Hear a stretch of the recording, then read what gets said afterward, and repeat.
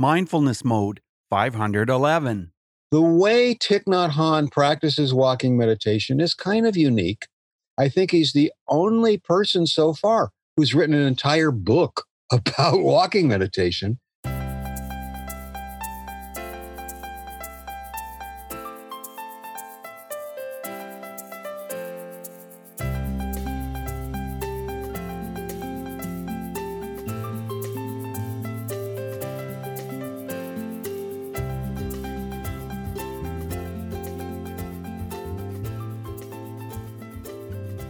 I have the author with me today, Gary Gach. Gary, are you in mindfulness mode today? Bruce, I'm in mindfulness mode ultra right now. Oh, that's Thank you. great. That's great. Well, I'm excited to talk to you about your book. First, I'd like to ask you about mindfulness and what it means to you.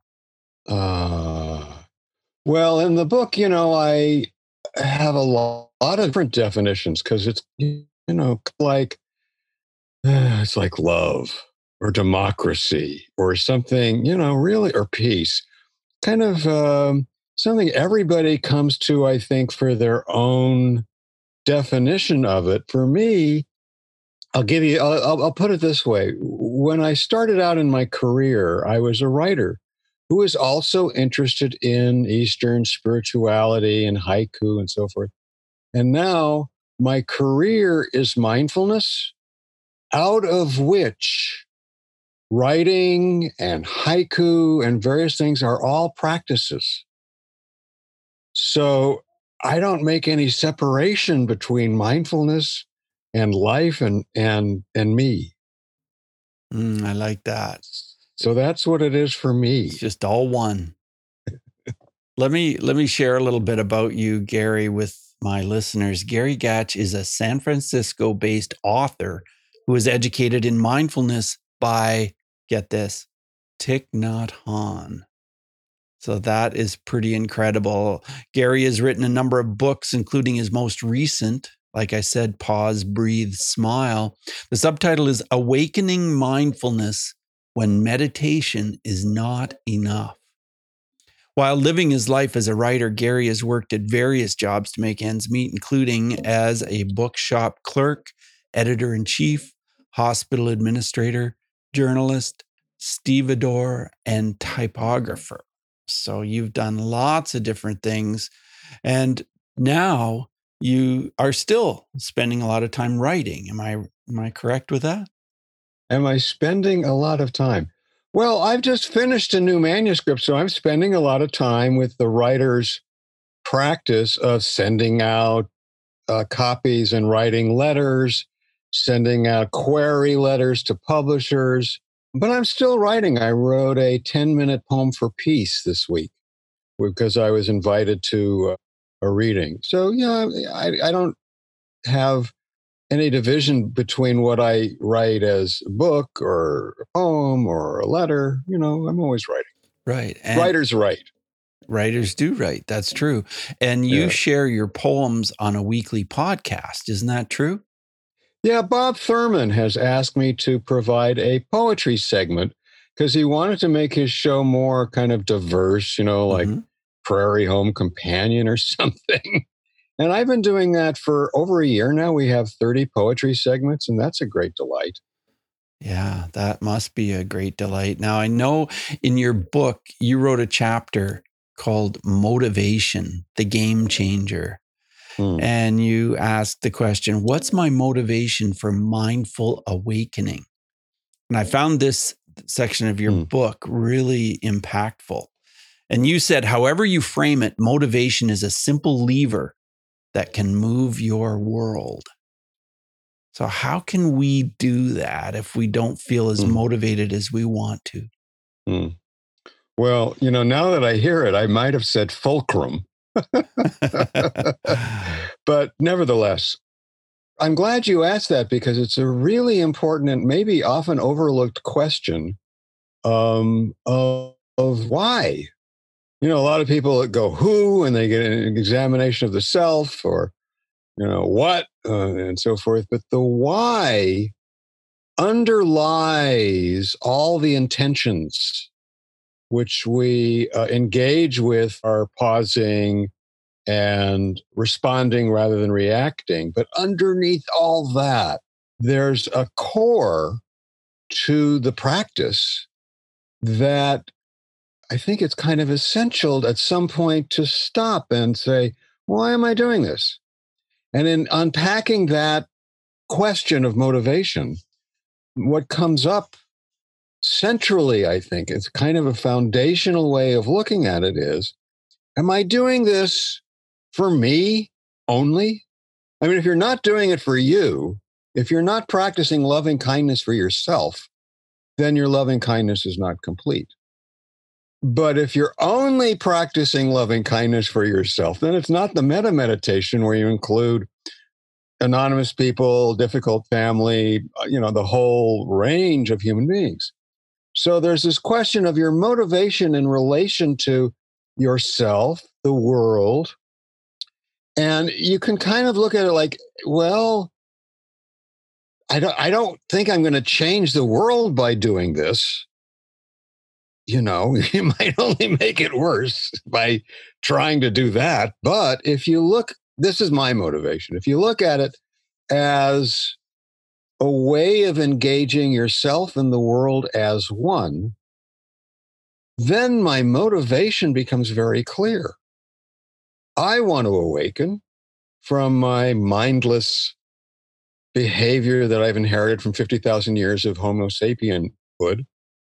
And I also want to live in a world, I don't want to be an awakened being in a world where everybody's stepping on my toe. And I want to improve the quality of life of other people who, reasons of causes and conditions, aren't doing so well or haven't contacted their own sense of value. And so for me, that's my motivation is kind of a day by day healing and transformation of all of it. But if you don't go through that process, it's fine. But I think eventually you might, because then it can clear the path of a lot of things. For example, of meditating to gain something. When people think they want to get something out of meditation, well, that's fine if you are getting something, but continuing down that path can lead to a trap that many tigers have gotten caught in, where you're calculating and you're scheming and you're just building up this ego that you want to get rid of. Right. So motivation helps clear the path so that you have a really good understanding of who you are on this path and what the path is. Gary, tell us the first time you met Thich Nhat Hanh. The first time I saw Thich Nhat Hanh was the second time he came to the United States. And I'd heard of him, of course, but I'd never seen him. I didn't know very much about Vietnamese anything. I'd been familiar with Japanese, little Chinese. And at the it was at the Martin Luther King Jr. Auditorium in Berkeley. I remember it very well. I joined a very large audience and we're sitting there. And then monks and nuns come out on the stage and take the stage for about 15 minutes. And it dawned on me then that Thich Nhat Hanh is his community, that these monks and nuns and the people in the audience who were monks and nuns and not monks and nuns represent this thing called community, which is sometimes overlooked in the practice. And then when he came on stage and everybody was like, oh, there he is, I felt an affinity. I can't explain it. And I've had this every time I've encountered him since. And just this kind of warm feeling as well as light, like, coming home. So I said to myself, well, yeah, these are people I could practice with for the rest of my life. It probably isn't perfect as me, but, we're making the best of it. And we have a beautiful teacher. So that was my first encounter. And you started meditating when you were 8 years old. Yeah. Well, how did that happen? There were this is before your time, but there were little blue books, as they were called, that came out of Chicago. And they had 3,000 and they had a catalog. And they were either a nickel, a dime, or a quarter.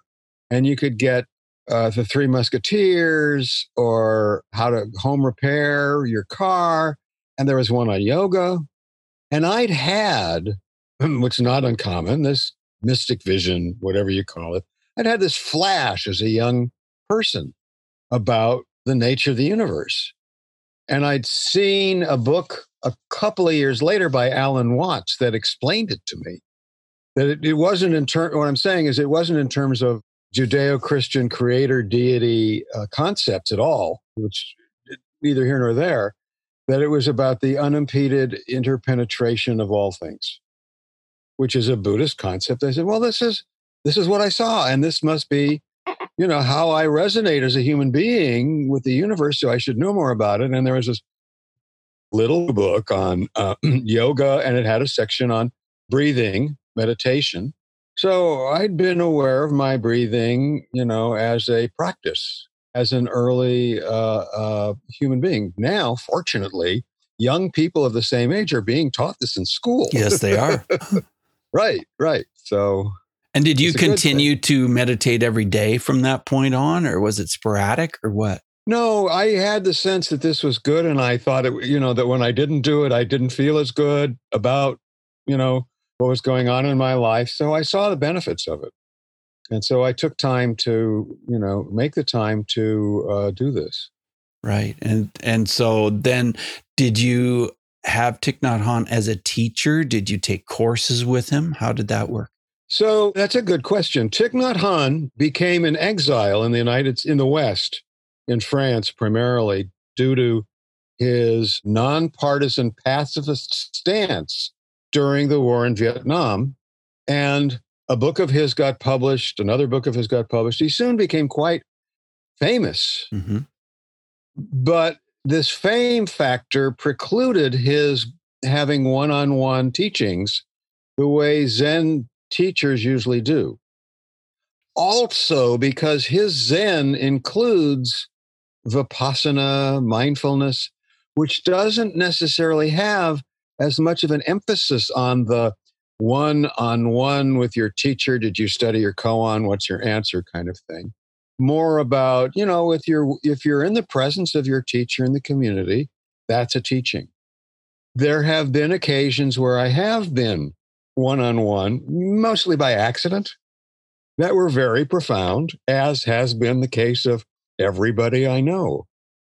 And I guess the seal on my being always in touch with what it is that we say Thai when we refer to Thich Nhat Hanh as an abbreviation. It means, teacher. What Thai means to me is something that is always there without my asking, where is he?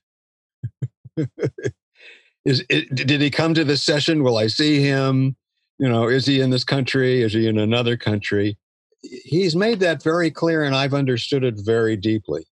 You offer some really helpful tools in your book, visualizations. And I found it quite interesting. Imagine your nostrils are the gates of a castle, or imagine your breath is a saw. Did you learn some of these visualizations from Thich Nhat Hanh? Those aren't from him, though, but those are traditional. Right. Part of my practice might be to read other things that he's read or studied. There's a third in there that's modern that I made up. Would you share that with us? I can't remember. I'd have to look it up. Do you have the book? I do have the book. Yeah, I do have the book. Yeah, I can. And those were on page 89. Oh, thank you. Yeah. While we're talking. Yeah, those were on page 89. So while I'm groping for my copy, where is it? And the third one that you mentioned was think of your lungs, if you laid them flat, they would cover the size of a tennis court. Did you make that one up? No, I didn't make that up, but that's a pretty contemporary. Yeah. That's pretty interesting too. Yeah, I tried balancing or mixing traditional with, contemporary. Right.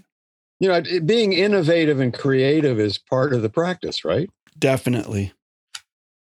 So you even included a song in here by Thich Nhat Hanh, which was great. And especially since I was a music teacher for a long time, I really identified with that.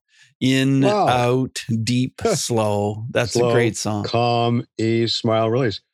That song sums up one of the two primary foundational mindfulness teachings that come down to us from the Buddha, the full awareness of breathing. Mm-hmm. And because it's a song and because we can sing it together, and I don't mean you and I right now, but because people can, singing itself is a regulation of breath, as you know, Yes. and a focusing of the mind on the words. And singing in a group is something that, probably most of the listeners like me would say, no, I'm not going to do that. Mm-hmm. But the trick is, as I've learned, you sing with your ears, which means you don't want to hear your voice soloing over a chorus of everybody else, like the Mormon Tabernacle Choir and a diva. So true. But on the other hand, you don't not want to hear your voice in the stream. Right. And when you can do that, it's wonderful. It really is. And I loved teaching singing because I taught my children the love of singing, so that when they graduated from 8th grade, they loved singing and they didn't have hangups about it for the most part. I mean, they mostly loved it. They sang in choirs and we sang all kinds of music. And it makes me sad that that's not the case in a lot of educational settings these days. But and I'll tell you too, Bruce, I had 2 years study with a teacher who is the 15th in his lineage of Hasidism, Jewish mysticism. Okay.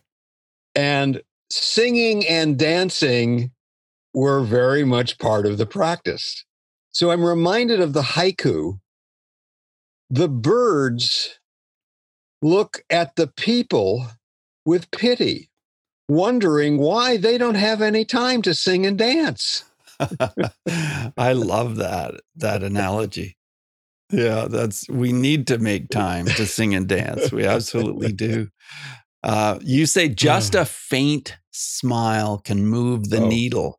You say it only takes 2 muscles in your face to do a half smile. Never underestimate the power of a simple smile. So what is the power? Yeah, my editor, that's almost a $64,000 question, because my editor said, you're going to have a hard time with that one. Yeah. Pausing people will get, breathing, yeah. And women, by the way, it's a tough one because women have an issue. You're like, why don't you smile? You look so beautiful when you smile. One is just a physiology, that it is like, just as breathing with awareness will calm the vagus nerve, as a scientific fact, lifting just a corner of the mouth or 2, maybe not even visibly, changes the perceptions of the brain such that the executive core in the front goes more online. It's more about, I'm in charge here. Nobody owns my mind but me. This is my experience is up to me, and I'm responsible for it, and I'm taking that autonomy. And that's pretty incredible. It is. The second thing is, why do it if you don't enjoy it? Which may seem redundant or obvious, but I'll tell you, I have been in groups where everybody's just kind of like dour or serious, or and it's meant to be light, and like the line for this one you might like, what students remember Chopin telling them the most often: lightly. Yes. And I played a lot of Chopin on the piano, and yes, that's something he's known for. Yeah. So there's the autonomy, there's the happiness, and then I guess there's more, but just for the purpose of now, there's a way that an inner smile has a power both inwardly and outwardly. I can, with my inner smile, which I'm doing right now, smile and ask myself, am I feeling stage fright or am I feeling calm? Oh, I feel a little nervous. I'm smiling at my stage fright. Okay, stage fright. Now my stage fright is under my arm and it's less of a, Yeah. And I'm smiling at it and I'm making contact with it. And I can contact my lungs. I can contact my pancreas, and also I can smile at a cloud. And when I'm breathing with the smile at the cloud kind of reveals herself to me. And with people, how many times have you walked down the street and seen someone with a nice smile and you smiled back? And then you shared this smile and you had the sense of like, I'm going to carry this throughout the whole day. Absolutely true.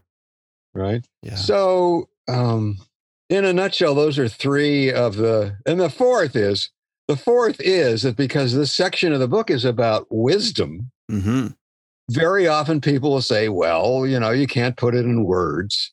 And so it's just the Mona Lisa smile. But that's kind of a cop-out if you just do that. So I did write the whole thing, but I did it with a kind of a smile. Yeah. So, yeah. Thank you for giving me a chance to clarify that. Yeah, no, I appreciate hearing it from you.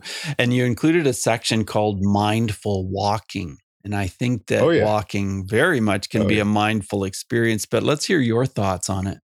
Oh, yeah. Well, since as a young man, a little boy, actually, I'd been, practicing my breathing and sitting and getting grounded and getting centered and being aware I could be the whole universe and being aware I could drop out myself and do all of these wonderful yogic things. I don't think I ever understood mindful meditation until I did walking meditation with Thich Nhat Hanh. And later, I did some research and I found in the history of Chinese Buddhism, there were more reports at monasteries of people reporting awakening experience doing walking meditation than sitting. Oh, really?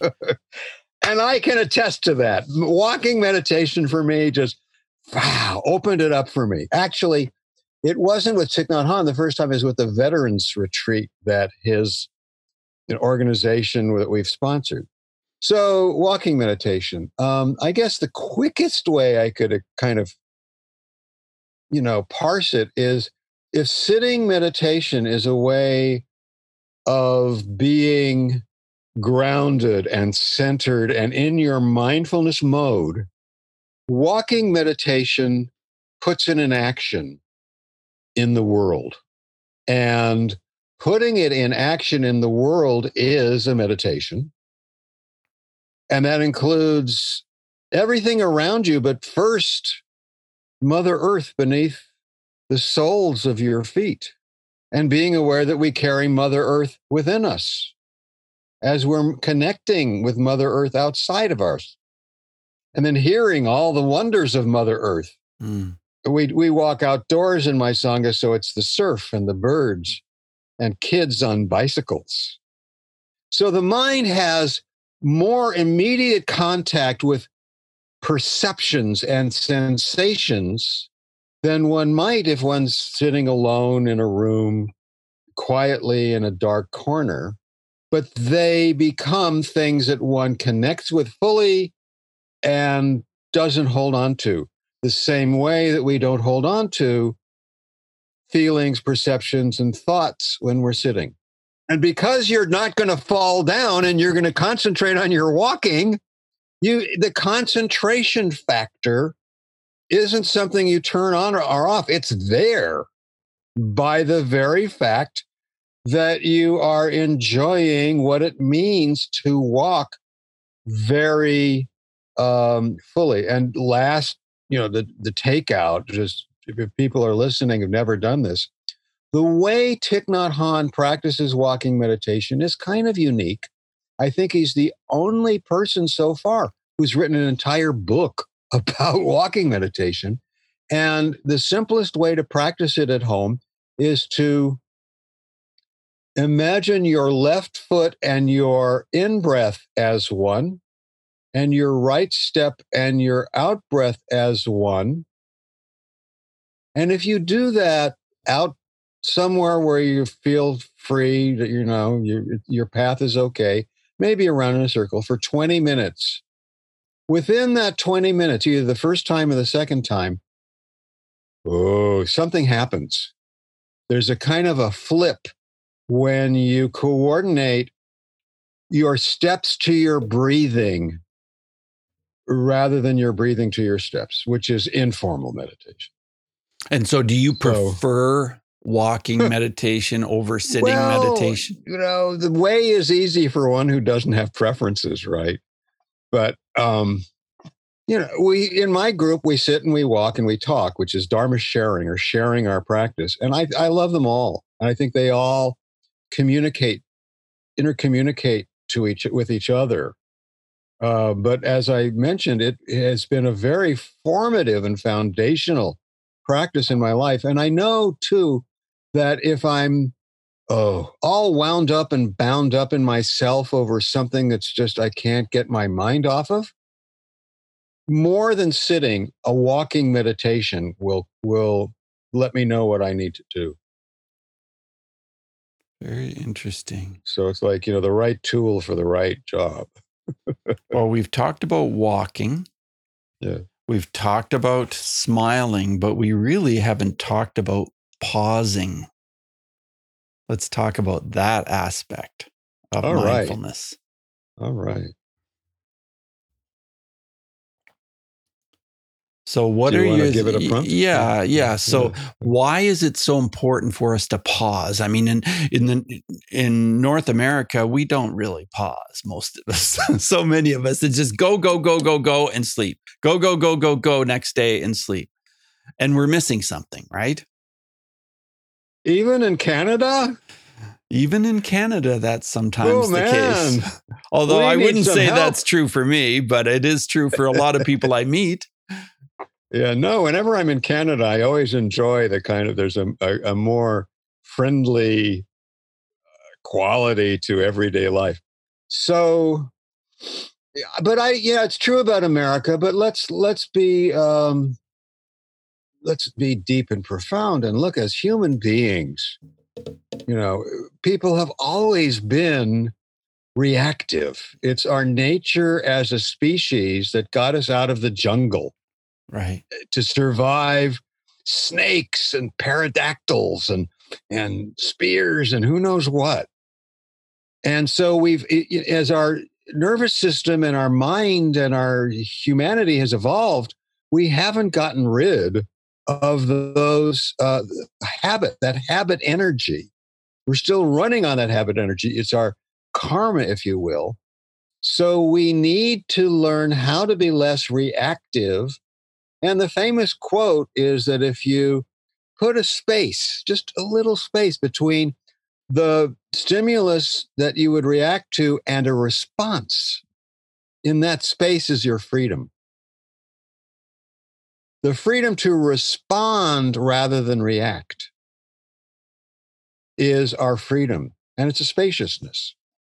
We see more choices rather than what, my gut instinct told me to do, especially if it was a difficult, unbeneficial or harmful kind of reaction. Like if somebody's bullying me, for example, well, I want to fight back. And then I'm trying to put out the fire with gasoline. Oh boy. Usually doesn't work. You can't throw a coal at someone you hate without being burned. No, you Why can't. hate? You got to drop the hate. So the pausing is an opportunity to evaluate, assess. I think the word is discern. What would be beneficial for myself and that which I'm encountering in this present moment? So that pausing, you could also call it stopping, which is a little more.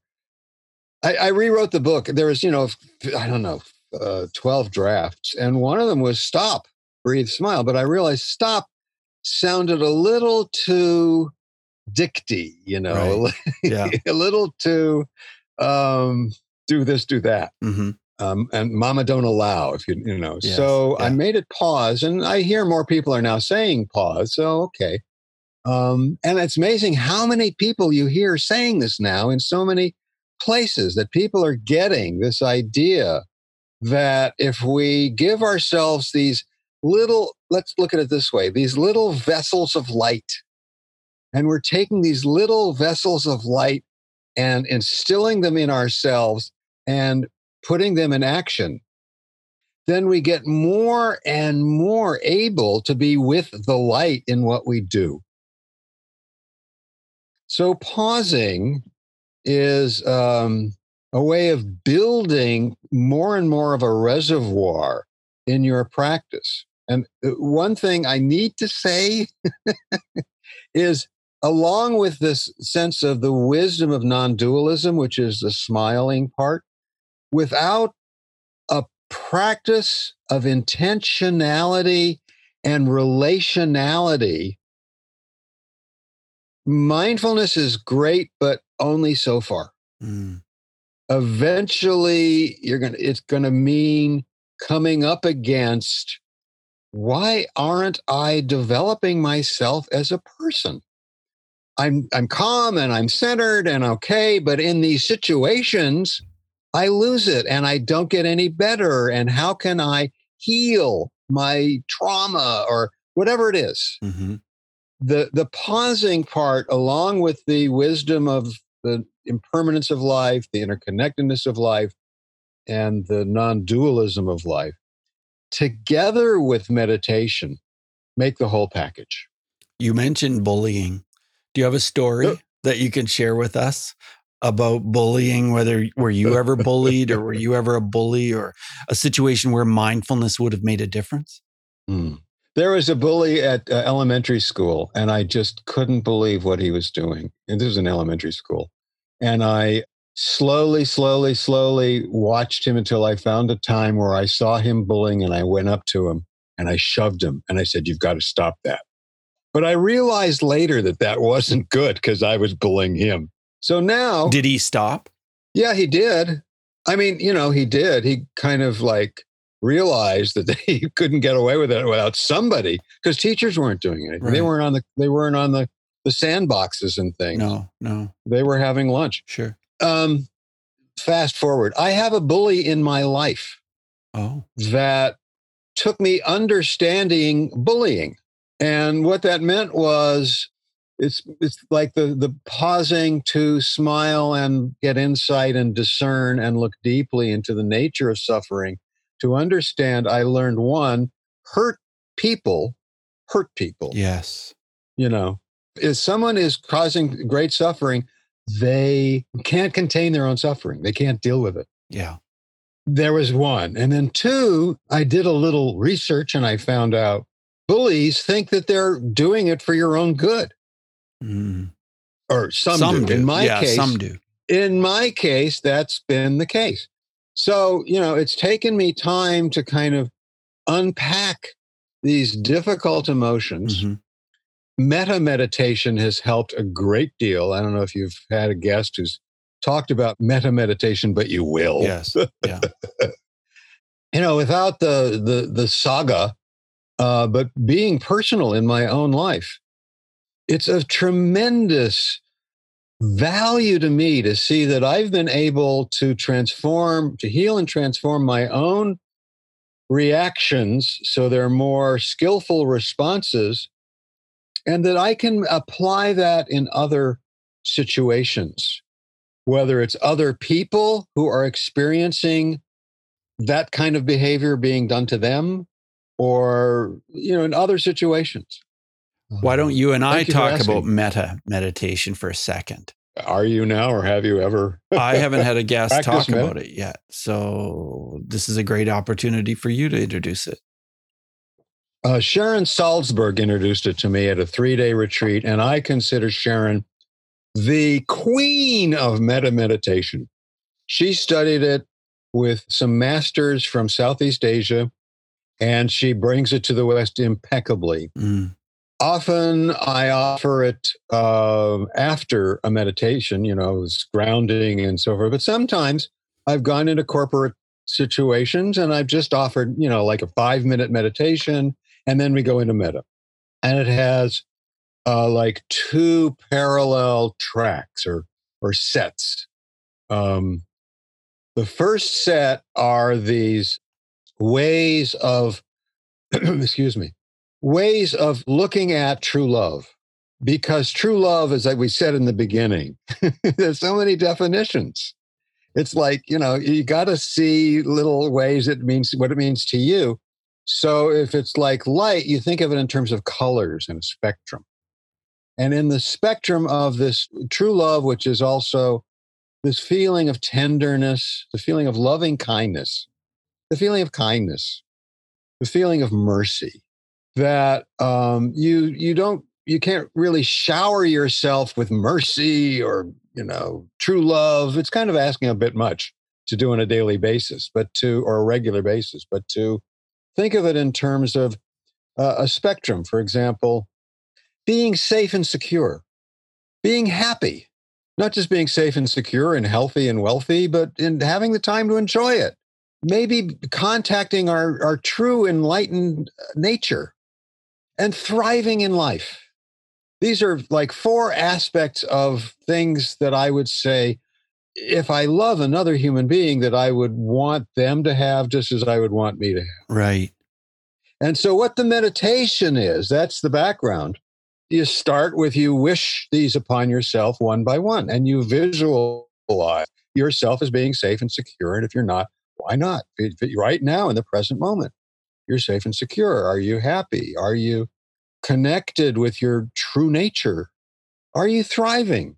And that could be like, 5 minutes, say. And then you go through this a couple more times. The second time you visualize what's called the neutral person, who's someone you see every day or every other day. You don't know their name. It could be the grocer, someone on the bus you see very often, and you visualize them very clearly. You pick one, and you do the meditation for them, and you visualize them as being, safe and secure and happy and in touch with their enlightened nature and thriving. And you see that your heart is opening up even more. And you feel your heart opening up even. No, I think the second is your family, right? You do your family and friends. You do yourself, your family and friends, a neutral person, and then you do a difficult person. And in these days, it's not hard to pick one, but you don't have to pick a political leader. Right. You pick someone who's just, you could. Somebody that but in your life. Well, you could, people do, whoever it is. And you find that in doing this with the difficult person, you connect with the fact that they, like any other human being, they want to be happy. They want to be safe. They want to be happy. They really do want to become enlightened in their way, and they want to thrive. They're just kind of doing it in an unskillful way. Right. Like a knife is not aware of anything. It's just being unskillfully used. And then the last part, by this point, I'm describing it, but you have to experience it, is that you feel your heart opening up so much that you just continue the process. And it goes something like this: and you say the 4 wishes to everyone like you and I, and everyone who's listening to us now, and everyone that's on our block, and everyone in our city, and everyone in our province, and everyone in our country, and the whole planet, and all beings throughout the universe. As you do that, I can't tell you how transformative and healing it is. In my group, we do it, kind of like every season at least. Oh, that's great. And the reason we keep doing it is the reason we keep sitting and walking and talking is because everything's impermanent and you just got to keep doing it. As we move forward in the interview, Gary, I'd like to ask you 5 quick answer questions. So the first one is this, and I can only imagine who it is. The question is, who is one person who has influenced mindfulness in your life? Gosh, without hesitation, Thich Nhat Hanh is one person. Yeah. You want more? I'm sure. Well, okay. Who would the second person be? The rabbi that I'd mentioned, Shlomo Karlebach, for awakening my Jewish roots.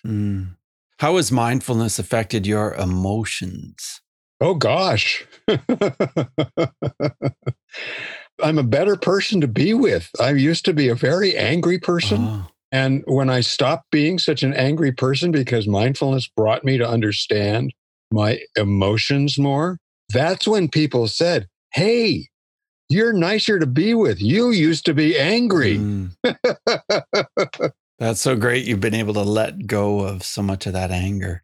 The third question is about breathing, and we've talked about it quite a bit, but can you sum up how breathing is so important to mindfulness?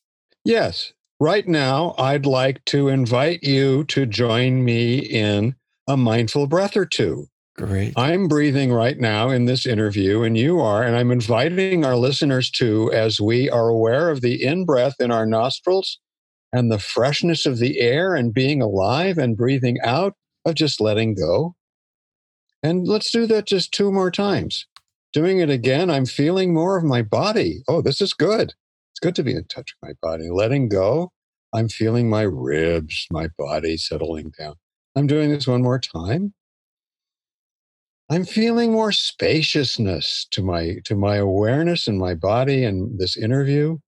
And letting go, gosh, I could breathe with this forever. So now, what was the question? You've answered the question. If you could recommend a book besides Pause, Breathe, Smile, which is related to mindfulness, what would it be? One book? Well, I don't want to be facile, but if you don't have a blank artist sketchbook, journal, notebook, that's my recommendation. It's a wonderful book. You'll keep wanting to turn the pages. You'll never know what's going to happen next. And it'll be filled with all kinds of wisdom and insight that you'll want to go back to years later. Can you share an app which helps with mindfulness? Oh, you mean, well, I got to tell you, I don't have a smartphone or anything, but I do have an app. And it's something that rings every 15 minutes. It's a bell. It's a mindfulness bell. Okay. So it's a very soothing sound, and it lasts about 3 breaths long. And when I hear it, what do? I stop, I pause, I let go of everything else that I thought I was doing. So is it a device that you got? It's an app. It's an app that there's many of them. There's one. But you said you didn't have a phone. So how do you have this working? So I have a MacBook that I'm looking at you at right now. Got it. And if you want one, so if you want apps, plumvillage.org is the website for Thai, for the community that I'm part of. Okay. And we have apps. We have made Plum Village apps for the Thich Nhat Hanh tradition. Great. plumvillage.org. And we can all check out GaryGach.com. That's GaryGach.com. Check that out. Yeah. That's right.